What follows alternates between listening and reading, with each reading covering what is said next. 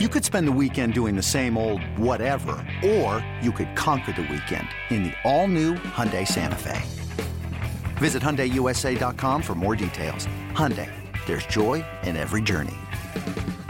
This episode is brought to you by Progressive Insurance. Whether you love true crime or comedy, celebrity interviews or news, you call the shots on what's in your podcast queue. And guess what? Now you can call them on your auto insurance too with the Name Your Price tool from Progressive. It works just the way it sounds. You tell Progressive how much you want to pay for car insurance, and they'll show you coverage options that fit your budget. Get your quote today at Progressive.com to join the over 28 million drivers who trust Progressive. Progressive Casualty Insurance Company and Affiliates. Price and coverage match limited by state law.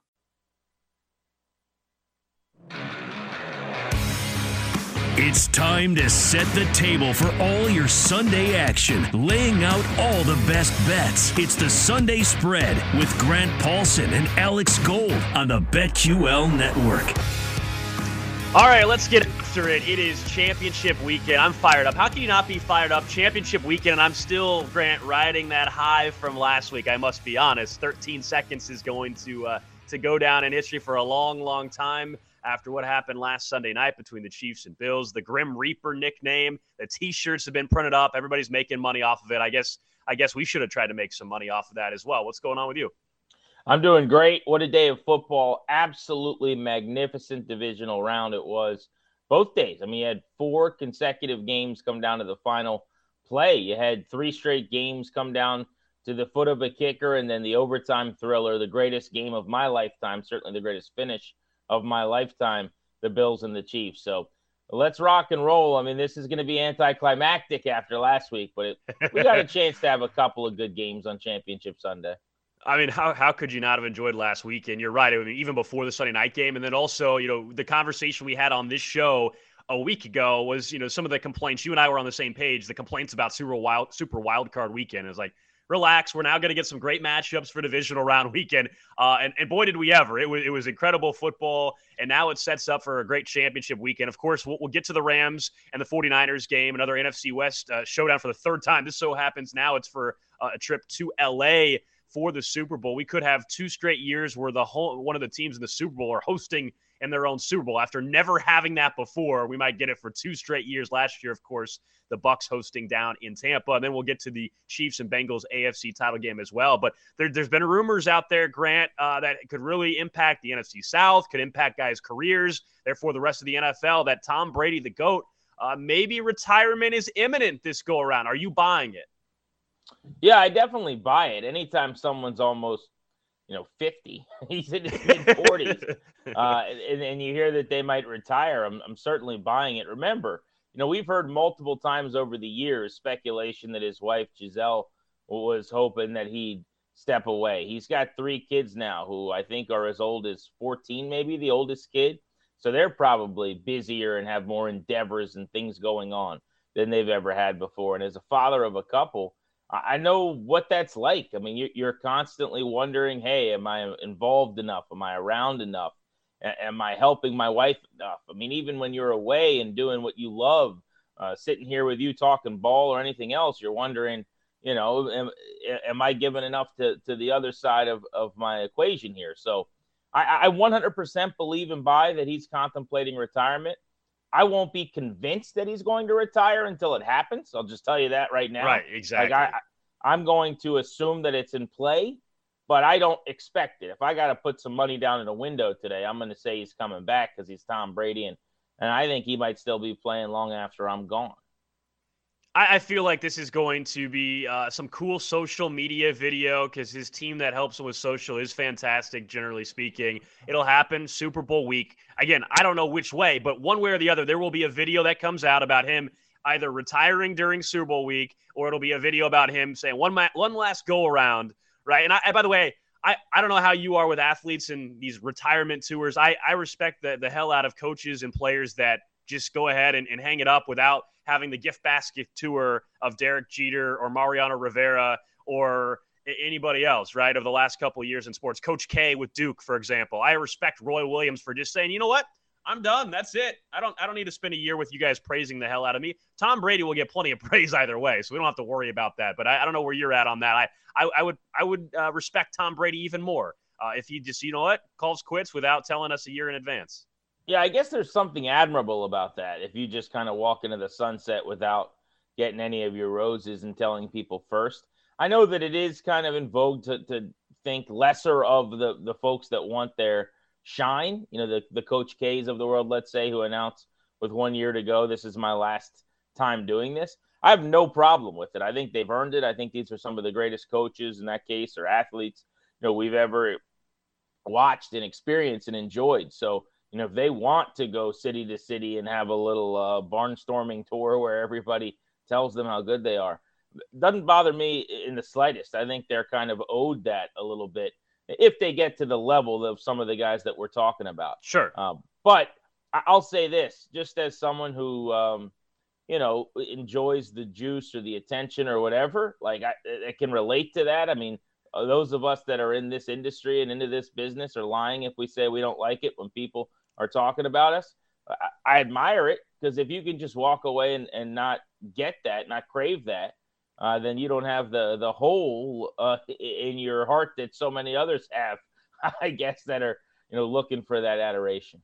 And the trickle-down effect just in Tampa. I mean, we know if Brady's gone, Gronk is going to be right behind him in that regard. That's why he came out of his little retirement. We know that. Chris Godwin's a free agent. Yes, he had the injury at the end of the season, but you wonder, why do you come back? What does Tampa do? Do they try to go a young quarterback? Or do they go and try to find a veteran immediately that can help them and kind of keep this run going? So there's a lot of implications. Bruce Arians, not exactly a young head coach. And then that whole division is just fascinating right now, right? The Saints don't have a head coach with Sean Payton stepping away. I think we're all convinced, right, that he's going to coach again at some point in time, maybe in a year. I believe he could take a year off. And then the Panthers, their coach is on the hot seat entering next year, and Matt Rule, they don't have a quarterback really. And then the Falcons, I just think Matt Ryan at this point in time isn't all that effective. So that division, if Brady leaves, just is wide open next season. That's fun off-season chatter, but we got championship weekend to get to. Grant, let's start with that NFC game. The Niners in LA, two teams, two coaches, of course, very familiar with each other. The Niners 3.5-point dogs on the road. The total for this one settling over at FanDuel at 45.5. I'll let you start here. Just your general feeling about both those teams after what we saw last weekend, and then we can dive deeper into some specifics here. Yeah, you got a little bit of a contrast of styles, I would say, in that San Francisco has to win despite their quarterback more often than not. They're trying to hide Jimmy Garoppolo. We've seen them a couple of years ago in this round in an NFC Championship game advance to the Super Bowl when he threw the ball a total of 8 times. That tells you everything you need to know. Meanwhile, the Rams did everything they could to go out and elevate themselves at quarterback, and they brought a guy in to try to go throw for 5,000 yards and close to 40 touchdowns in Matthew Stafford. And so you've got a 12-7 team in San Fran that's a little bit lesser talented, I would say. The 14-5 Rams, who are all in. I mean, San Francisco, I won't say are happy to be here, but it's very surprising that they're here. And the Rams, if they weren't, it would have been a problem, right? So there is a contrast here and a juxtaposition that I really enjoy. For the 49ers, I hate to simplify it down to the quarterback, and there are other ways to evaluate this, and we'll get into all of them. But they need Jimmy Garoppolo not to beat them. I mean, this is a guy that had a turnover-worthy play rate of 4.9% this year, which was tied with Ben Roethlisberger for second worst in the NFL. Only Mike Glennon, I don't even know if you want to count Mike Glennon, was worse. He had 2 big-time plays and 18 turnover-worthy plays, minus 16 in net according to PFF. So Big Ben, who had an awful season, and Jimmy G were the worst quarterbacks among full-time starters in the NFL at giving the other team chances on the football. So I don't need you to win me the game, Jimmy G. I don't need you to go make the big-time throws. By the way, he's only got 11 all year, 2.7%, one of the worst rates in the NFL. Tua was dead last in the league last year at 2.2%. I'm not expecting you to force balls into windows or get receivers involved downfield. I just need you not to kill me in this game. Let me run the ball with Deebo Samuel, who went for 140 all-purpose last time I played the Rams. Let me get Elijah Mitchell going, who had 48 carries in 2 games against LA, because that's what, Alex, the 49ers have been able to do. They've been able to go at their A plan. They haven't had to go to the contingency. They've stayed on script in both of these games against LA. That's the key here. And that's what's been impressive about the Niners anyway. I mean, last week, I'll be honest with you, guys listen to the show and watch the show on Twitch as well. I mean, I thought the Packers were going to cover that spread and not have a whole lot of an issue doing so, but it was the Niners' style of play as you laid out there. They're just going to – look, they don't want to get into a shootout, right? They cannot have this game, to me, be 35-31. And I just don't think that's possible, first of all. I just don't think they can get to 35 points against this Rams defense. I'm not saying they have to do that, but that's just not the style of game where they can be effective. And 100% with you on Jimmy Garoppolo. I mean, this is a guy that just cannot cost you this game. You cannot allow him to lose this game for you. Therefore, you can't put him in a spot where he's got to start dropping back and throwing the ball consistently down the field. That is not what he's built for. With that said, it is pretty remarkable that Jimmy Garoppolo has a chance to go to 2 Super Bowls in 3 years. And you just how difficult that is to do in this league. But also, we know they draft Trey Lance. And so the dynamics here of if he takes you, if you're the 49ers, to a Super Bowl, you gave up all this draft capital for Trey Lance. How do you think that plays out in the offseason? Because like that would be fascinating. We know that Jimmy Garoppolo, if we watched this past season with most of the quarterbacks, Ryan Tannehill, certainly earlier in the postseason with some other QBs, we say good enough isn't good enough anymore, right? To go and win the big game. But Jimmy Garoppolo might be good enough to get you to 2 Super Bowls in 3 years. Now, I'm sure you would respond and say, well, that's Kyle Shanahan and the greatness of a head coach that he is and his scheme. And it's a testament to him 100%. But Jimmy Garoppolo getting to 2 Super Bowls in 3 years, man, like I think Jimmy Garoppolo trading him in the offseason gets way more complicated the minute that happens. No, there's no doubt about that. I mean, it's easy to sit here and I think correctly say he's a passenger. And them being in the Super Bowl has a lot more to do with everything else than it does Jimmy Garoppolo. But how many guys have been to the Super Bowl 2 times in 3 years over the last 25 years? Now, I'm not telling you he's the reason that that's happened. What I am going to say, though, is to just move on and not think about it at that point. Clearly, when he's healthy, you're really good. You know, when he's healthy, you win a lot of football games. Something works here. This formula has been successful. Now, if you feel good about Trey Lance, then you move on with Jimmy G and you don't worry about it, as far as I'm concerned, because it'll be easy to upgrade at the quarterback position. And frankly, just going into, say, next season with Jimmy G, you're probably not getting to the Super Bowl anyway. I mean, that would be how I would view it. If I'm Kyle Shanahan, I would trust in the fact that we've gone on some magical carpet rides. It's been pretty crazy, but this is not a sustainable model, and we got to try to do better at QB.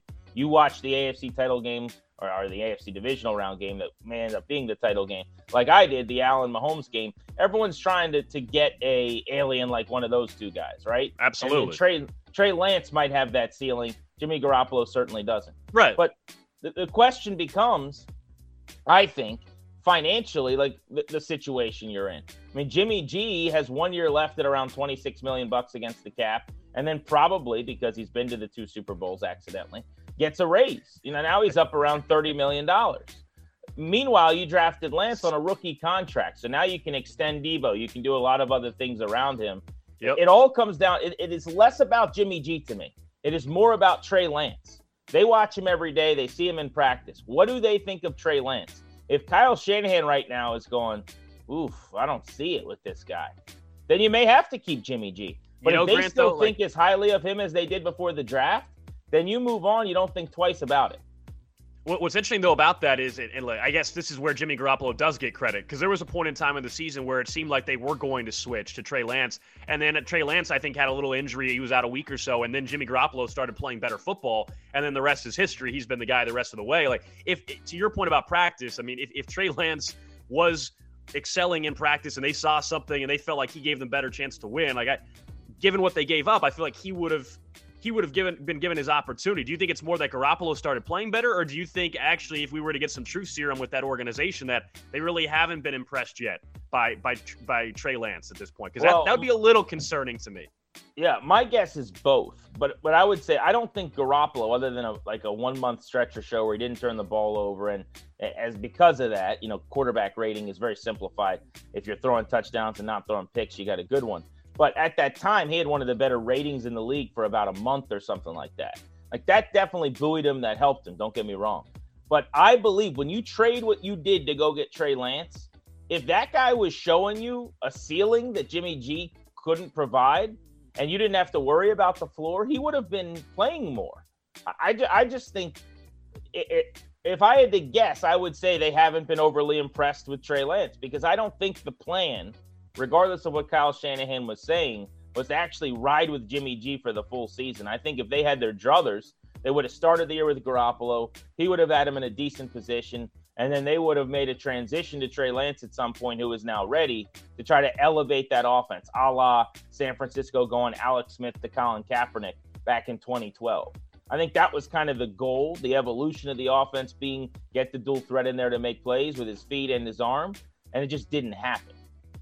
We'll get to the props for this game a little bit later on, but that spread we mentioned, 3.5. And my concern with, and I'll give our play on this later during pick 6, but the reason why I lean towards the Rams, Trent Williams' injury at left tackle with that ankle, and I know Whitworth is also hurt for the Rams, who's coming back from an injury, but against Von Miller, who has really turned it on and looks great and looks like the Von Miller that he was in Denver prior to this season and prior to the trade. Aaron Donald, we know about that. I think that injury is going to be a major problem for that 49ers on the left side of that offensive line. And that's where I look at this is if Trent Williams was 100%, I think I would consider taking the 49ers at plus 3.5.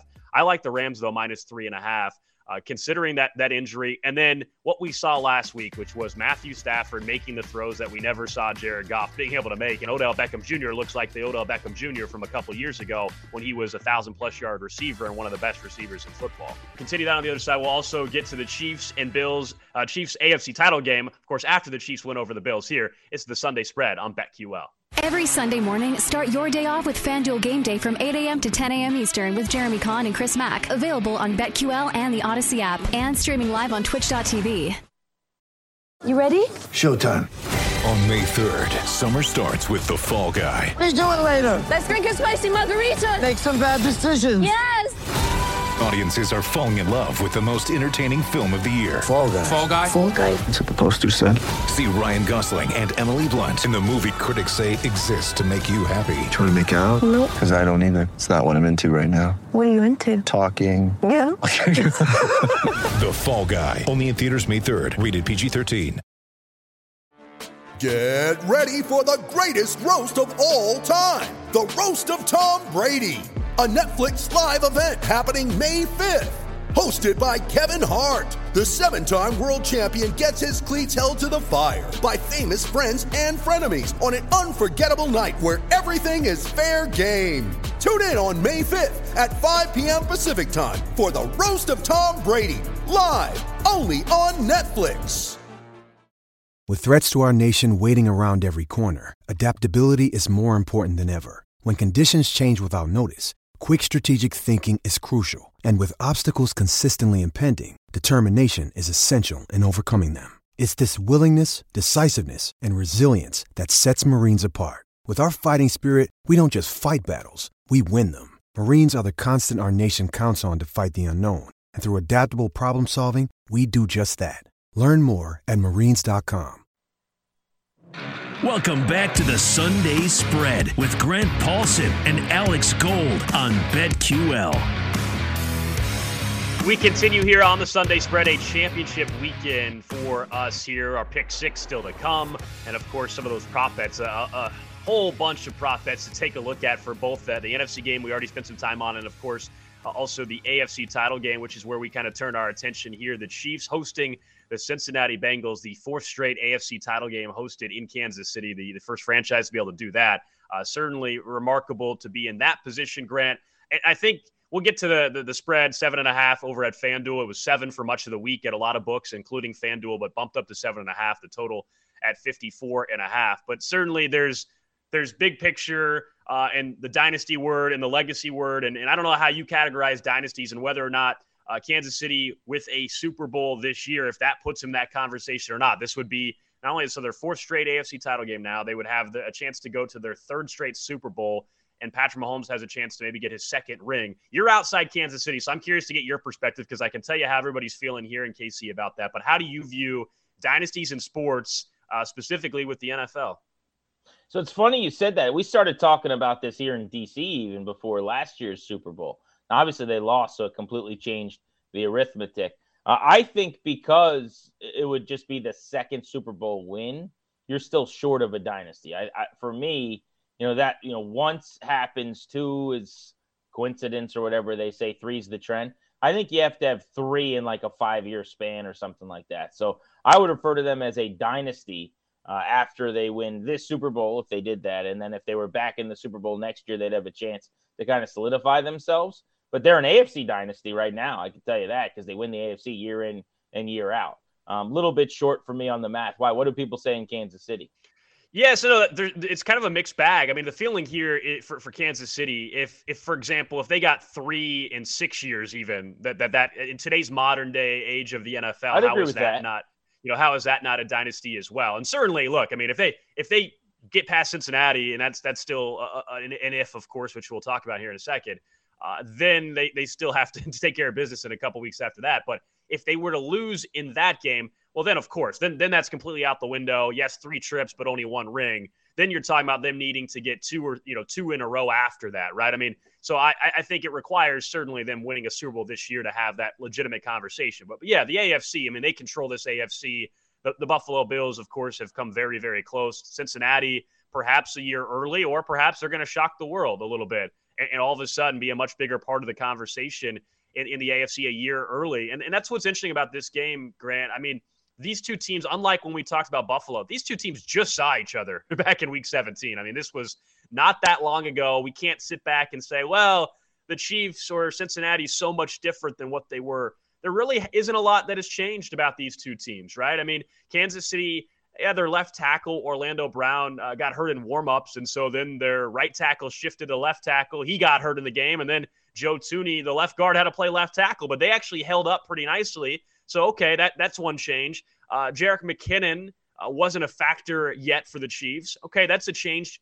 But other than that, man, from both sides, not a whole lot has changed. And that was a 34-31 win for Cincinnati. And Ja'Marr Chase just torched this Chiefs defense for 266. That's been a huge focus, of course, of conversation here in Kansas City after seeing Gabriel Davis light them up for 4 touchdowns. And that'll be one of the focuses on Sunday afternoon for this game.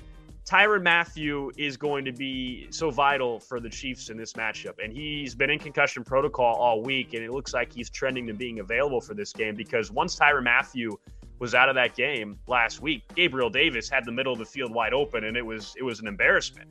Not to mention Josh Allen was just on, and I don't know down the final 2 minutes if anybody was stopping either quarterback there. How do you view the first matchup? Because here in Kansas City, there's a lot of thought that, all right, Ja'Marr Chase got 266, and they still needed a 3rd and 26 conversion, they being Cincinnati, and some things to break their way near the goal line. Officiating, of course, is brought up. I'm never one to say officiating cost the team a game, but it definitely was a factor in the game. How do you view that matchup compared to now?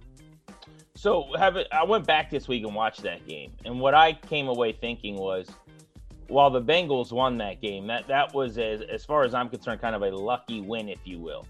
They were down 14-0 early. They were down by a couple massive deficits, and then they needed 50 things to go their way, and 48 of them did. And they ended up escaping by the hair on their chinny chin chin. I think that game was irreplicable. I really do. And that we're talking about huge chunk plays, huge coverage busts, these massive plays that took place. It was not a let's line up and we're going to be better than you kind of game that would be sustainable or a model that you would replicate, right? They had almost 500 yards and basically like 13 first downs on offense. You mentioned the 3rd and 26. I mean, there are just things that you can't count on happening again that happened. Burrow was unbelievable, 446 and 4 touchdowns. Chase, as you said, had an all-time performance, 11 grabs, 266 and 3 scores. But again, a lot of the things that took place just aren't going to happen again this weekend. So in a different style of game, in a different game altogether, can you still find a way to outdo the Chiefs? And I think they're going to have some problems. I mean, there are a couple of things I would say, though, just as keys coming out of that game, most notably how Kansas City's defense defends Cincinnati's offense. I heard a stat from Pro Football Focus this week that I really liked, which was in that game, when the Chiefs operated with a too high look, they were much more effective. And when they went single high defensively, they allowed 12.3 yards per play in that game. So do to the Bengals what teams do to you. I would keep a couple safeties high. I would allocate one to the side of the field that Jamar Chase is on. I'm bracketing him. At times, I'm doubling him. I'm paying him extra attention. I'm pulling a Bill Belichick game plan here. Someone's going to beat me. That it's not Jamar Chase. Yep. Yeah, this is it's going to be Higgins game. Yep. Yeah, this is a Tyler Boyd game. But that dude's not going for 11 and over 200. He might go 7 for 100, but he's going to have a much different game because I'm going to ensure that. And that would be the first adjustment I would make.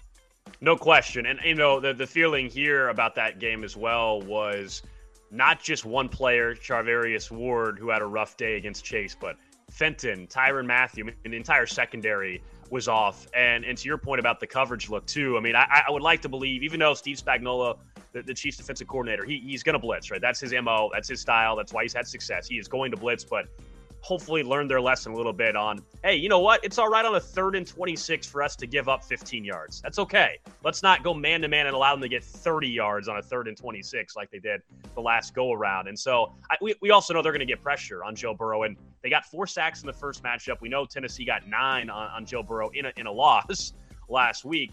But Kansas City had a couple opportunities with Tyrann Mathieu and Rashad Fenton, the Chiefs' corner, where there were a few whiffs on a couple sacks. Now, Joe Burrow gets credit for that, of course, for being able to elude them. But they had some clean looks and clean shots, and they weren't able to have success doing that. So I look at this, and I think it's very important if you get the 7 or the 7.5 grand for obvious reasons, but really in this game, because I see this like a 35-28 win for Kansas City, and here's how I see it playing out. I think 5 minutes or so to go. It's 35-21. Kansas City is never really feeling like they're going to lose this game.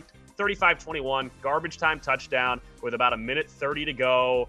And then the final score ends up 35-28. And so if you got Cincinnati plus 7.5, you're happy. If you got them at 7, you're looking at a push. I think that's how this game goes. And I know a lot of people are looking at the total of 54.5 and feeling like, oh, this is going to be the under because, well, last week, Kansas City and Buffalo, that was ridiculous. And there's going to be a letdown and all that. I just don't. I mean, Kansas City's scoring 30-plus points, and the Chiefs aren't holding Cincinnati because I love Joe Burrow and that offense to 10 points, okay? Like, Cincinnati is going to score 17 at least in this game against the Chiefs. And so I like the over in this game as well. Yeah, I love the over in this game for sure, and I think it's going to take some second half back and forth and some late Bengals production to get you there. But I'm with you. The over is probably going to hit here. I like what you drew up as the game script in that I think, like you do, the Chiefs could be at risk of a backdoor cover. I like them to win the game. But 7.5 against this team, the way the Bengals are playing, and specifically this offense and Burrow, the way he's been lighting it up, it just seems like a lot of points. It's a little bit ominous, and we can make our final picks here coming up. I would say this, though, about the pass rush for Kansas City. There's a couple things about Joe Burrow that need to be cleaned up here. So he's unbelievable. I love Burrow. I've loved him like everyone else since he was at LSU. He's a superstar in the making. Yeah, coolest guy in the league. Not even close. Absolutely. But you don't hear people talking about this, and it's an area where he's really struggled. The 9 sacks last week against the Titans, everyone just says, well, the Bengals' offensive line is terrible. Well, sacks are both on the offensive line and they're on the quarterbacks, okay? We know the offensive line for the Bengals is not particularly good. But it is now Joe Burrow's job to elevate and help that line. And it is now Zach Taylor's job to elevate and help that line. If you look at Joe Burrow's pressure rate becoming a sack, it happens at an extremely high clip. What does that mean? It means he doesn't help his offensive line as much as he needs to. As an example, this year, 27.6% of the time when he was pressured, he got sacked. Only Baker Mayfield was worse than that, okay? And again, this is one of those great little PFF stats that they keep for you. But he's in a tier with like Zach Wilson and the immobile Ben Roethlisberger and a bunch of rookie quarterbacks. You saw him take 2 really bad sacks last week. One should have taken him at a field goal range, and their rookie kicker, Zach McPherson, bailed him out from like 53. And the other did take him out of field goal range. Like, those are pretty inexcusable things in the playoffs. Nobody talked about it because Joe Cool won the game. Again, I love Joe Burrow, but this is an area where he's got to help. Yeah. And he also, here's the problem, I guess. It's a good thing. He makes so many plays downfield in those situations. It's like Aaron Rodgers early in his career when we talked about he's holding the ball too long, it's too many sacks. But you look at the numbers and it's like, well, he threw 3 touchdowns. because he held the ball too long too. Yeah. Joe Burrow's got the best passer rating under pressure. So, like, when he can get the ball off, it's 55 yards to Chase, it's 35 to Higgins. It works. But the problem is that there's enough of it working that now you do it too much. And what happens is that Titans game. So I say all that to say Chris Jones is a better rusher, in my opinion, than anybody the Titans had coming after you last week. Him matching up against, I think it's Akeem Adeniji, it was going to be against him. Like, he might be able to dominate that matchup. So this is a game where Joe Burrow has to be more efficient in the pocket, get the ball out a little bit quicker. Zach Taylor's got to help him call in some quick game.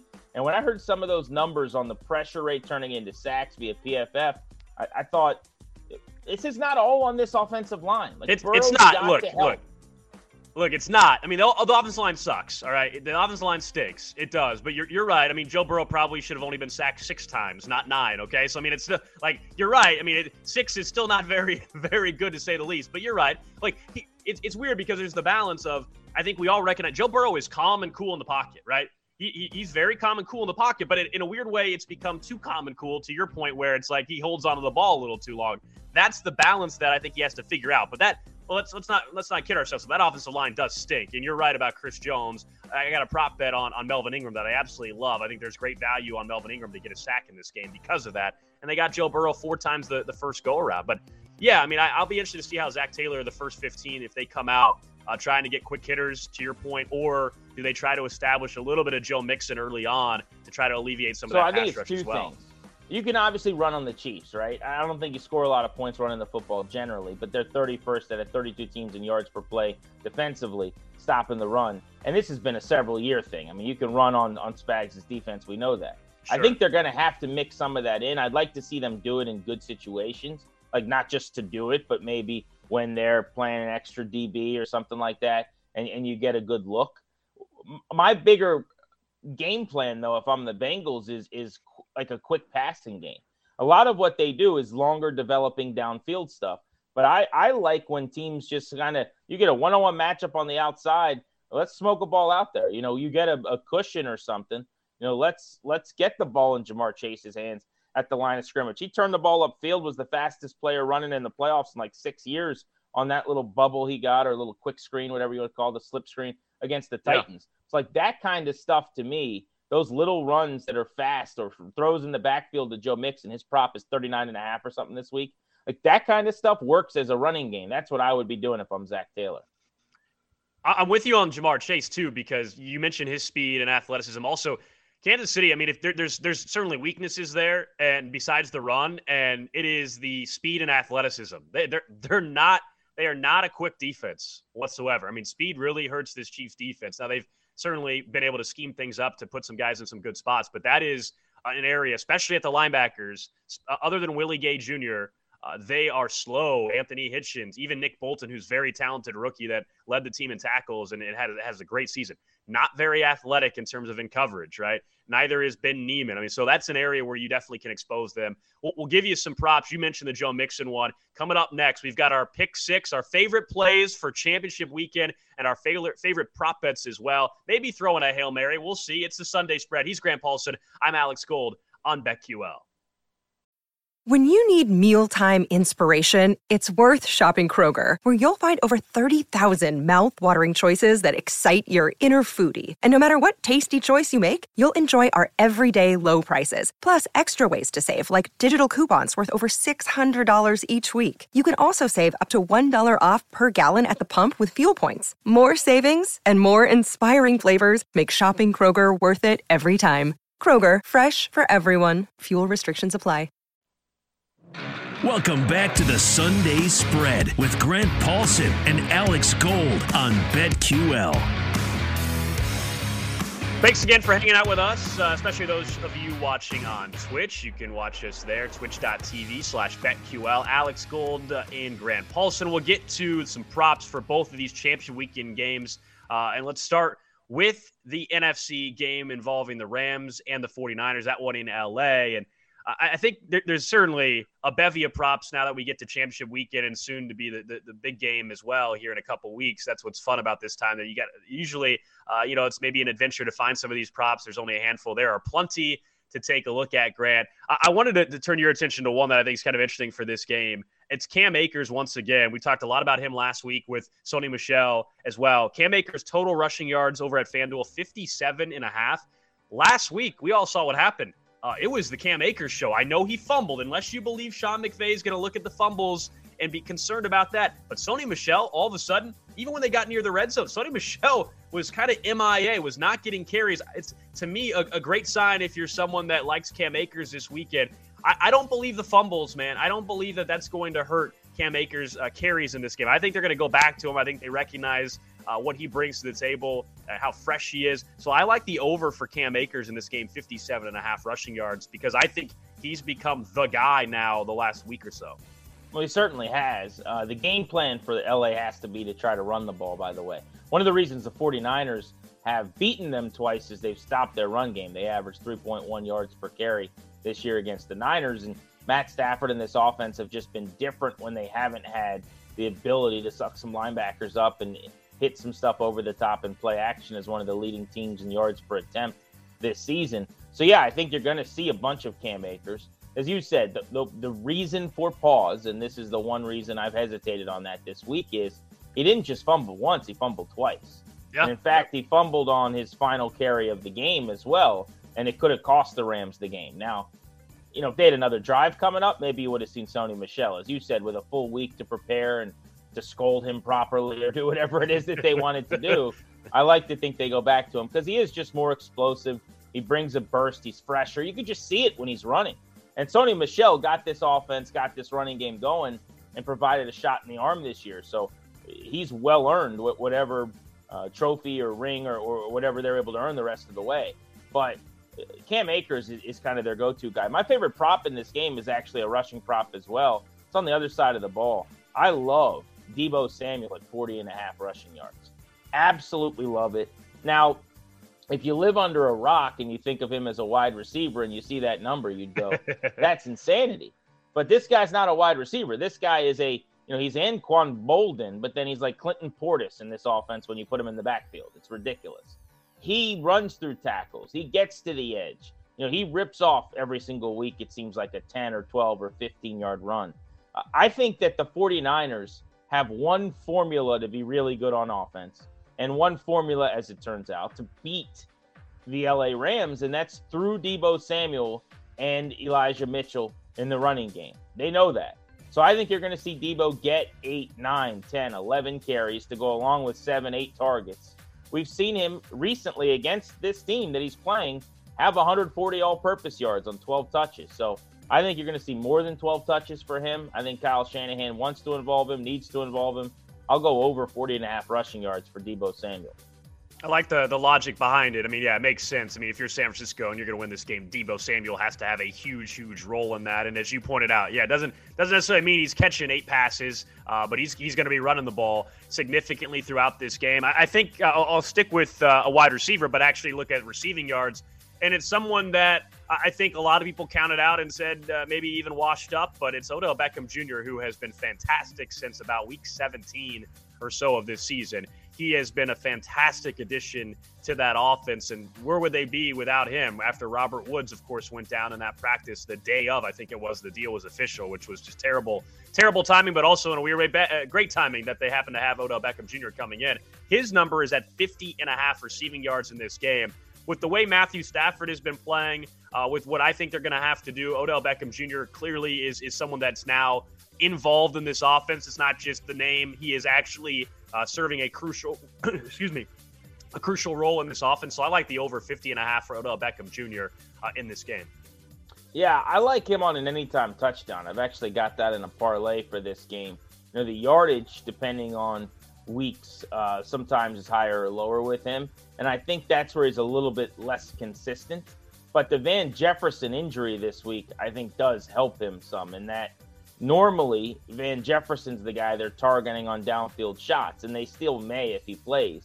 But I think there's also the opportunity that OBJ's running one or two of those routes. So maybe he catches the 20-yard dig or the 27-yard throw behind everybody, something like that gets you that prop. So I actually like that a ton as well. I would also say, by the way, just one more for me in that game, Stafford passing yards, I feel good about 277.5. It's a high number, but again, this is such a big play offense. So you look at their YPA this year, it's elite. You saw the end of the game with the big throw downfield to Cooper Kupp. They generally hit one of those somewhere in just about every single game on a deep shot. So you're probably going to need that 45, 50-yard throw in there somewhere. But I think if they win, which I am predicting them to, Stafford's going to be over 280 passing yards because their offense is going to be making some big plays and staying on the field. All right, let's go over to the AFC side. We'll give our final picks in a second when it comes to the sides and the totals. But continuing the prop bet trend here on BetQL, Chiefs and Bengals. We already mentioned Ja'Marr Chase the first go-around, 266 yards. His receiving total, it's bounced around throughout the week. It is at 85.5 at FanDuel. It opened at 82.5 yards. Not surprisingly, it's been bet up after everybody takes a look at what happened a couple weeks ago. And I think you have to take the over still here, even though I believe the Chiefs will have a better plan on him. And they did a good job on Stephon Diggs this past week, as a matter of fact, in Buffalo. But Ja'Marr Chase is better than Stephon Diggs, all right? He just flat out is. He's far more explosive to me than Stephon Diggs is. That's not to say Diggs isn't a talented receiver, but Ja'Marr Chase to me is on a different level than him in terms of explosive plays. You mentioned the ability to take a 5-yard screen and turn it into 65 yards the other way for a touchdown. I like the over here for Ja'Marr Chase, 85.5.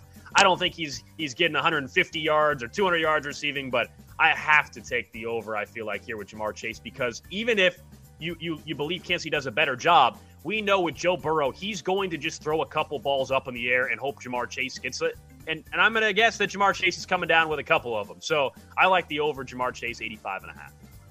Yeah, they're going to pay him way more attention, so you'd have to imagine he's going to have way worse a day than he had last time. So let's split his yards in half and he gets to 130. Right? I mean, no, I don't think he's going to go to 130, but I'm with you. I'm over the mid-80s.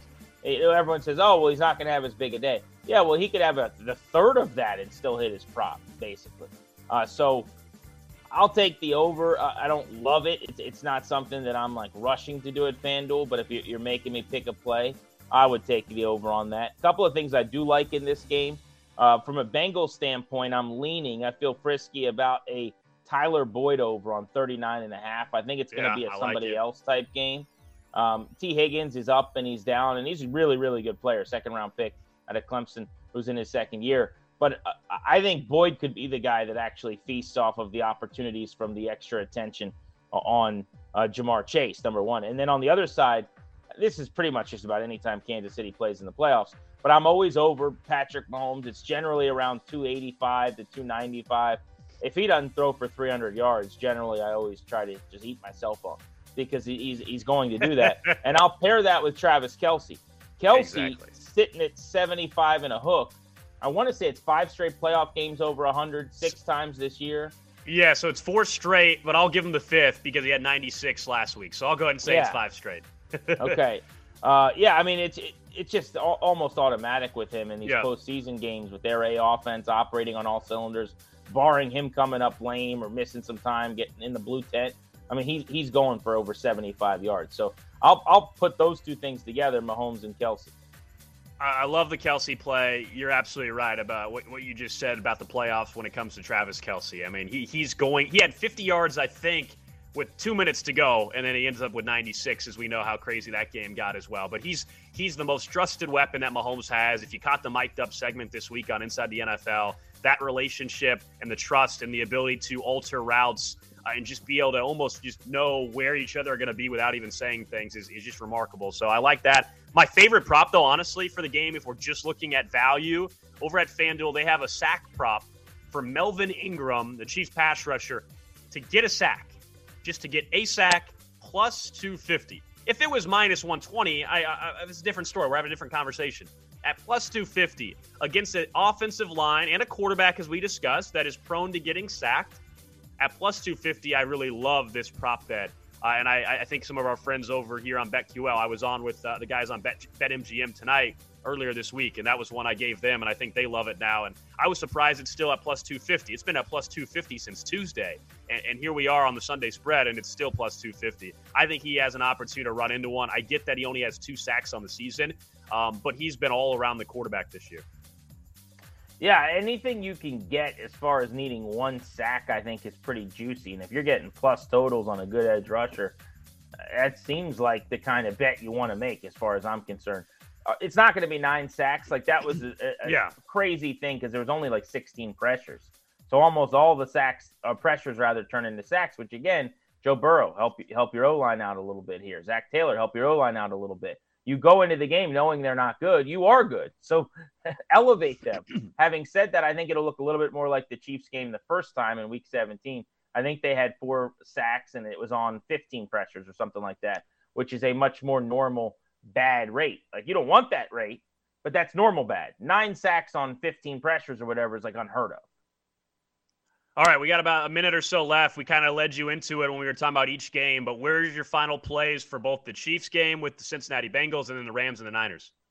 Yeah, I'll be quick here. I like the Rams to cover. I just think they're hot, they're rolling, and they're really, really good, and they've been waiting all year for this game. And 7.5 points is just too many for this Bengals offense and Burrow. I think the Chiefs win comfortably. Could be a backdoor cover, but I like Cincy to cover the number.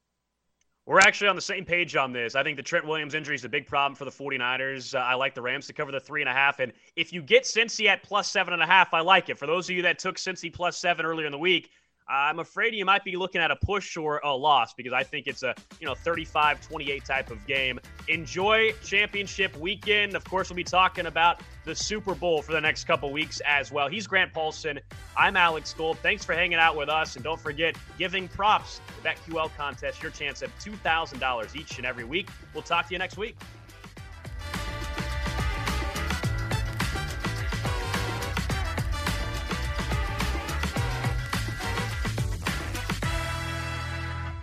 Sunday, get all your wagertainment with the You Better You Bet countdown to kick off from 10 a.m. to noon Eastern. Available on BetQL and the Odyssey app and streaming live on Twitch.tv.